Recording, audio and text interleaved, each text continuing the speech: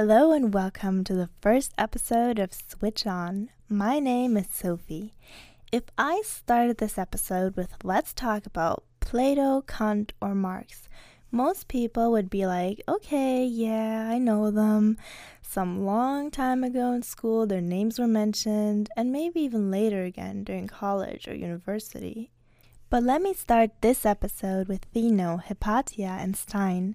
Do you know who these people are? Would you know that they are prominent women who made a valuable contribution to philosophy? My guess is no. And well, that brings us to the essence of this episode and frankly this show. I'm a student of philosophy, and during one of my lectures, my professor asked us a question. He asked, how many women have you learned about in school or in your different courses?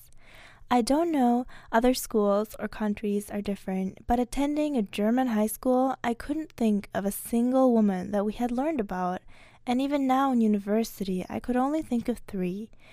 And since I love to listen to philosophy podcasts, this gave me the idea for mine, Switch On, a podcast on female philosophy and female philosophers. Maybe at this point you are wondering, what is female philosophy? What is this whole show really about? This is an important question because female philosophy is not the entirety of female philosophers.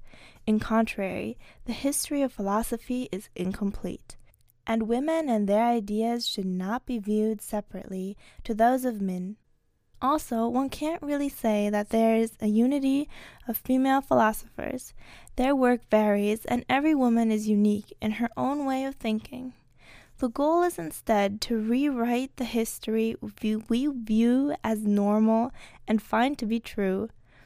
The misconception is very common. If you Google female philosophy, you get a ton of names of women who were philosophers, but no real definition of the term. Topics that are closely associated with women are, though, a big part of female philosophy.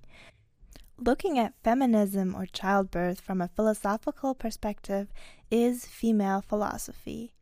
But more importantly, why were women excluded? According to Mary Ellen Waite, the reasons are fairly simple: sex, lies, and bigotry. These are the causes for ostracizing women over decades.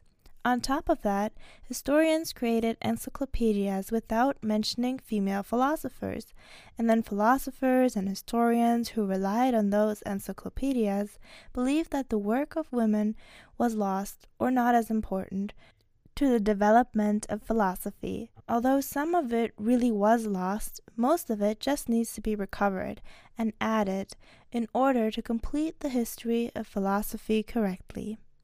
I will talk about the history of female philosophers and specific topics that are essential to female philosophy, as for example feminism, on this show. Thank you for listening and understanding the importance of recovering the true history of philosophy. I hope you enjoyed the show, so switch on and make a difference. See you next episode.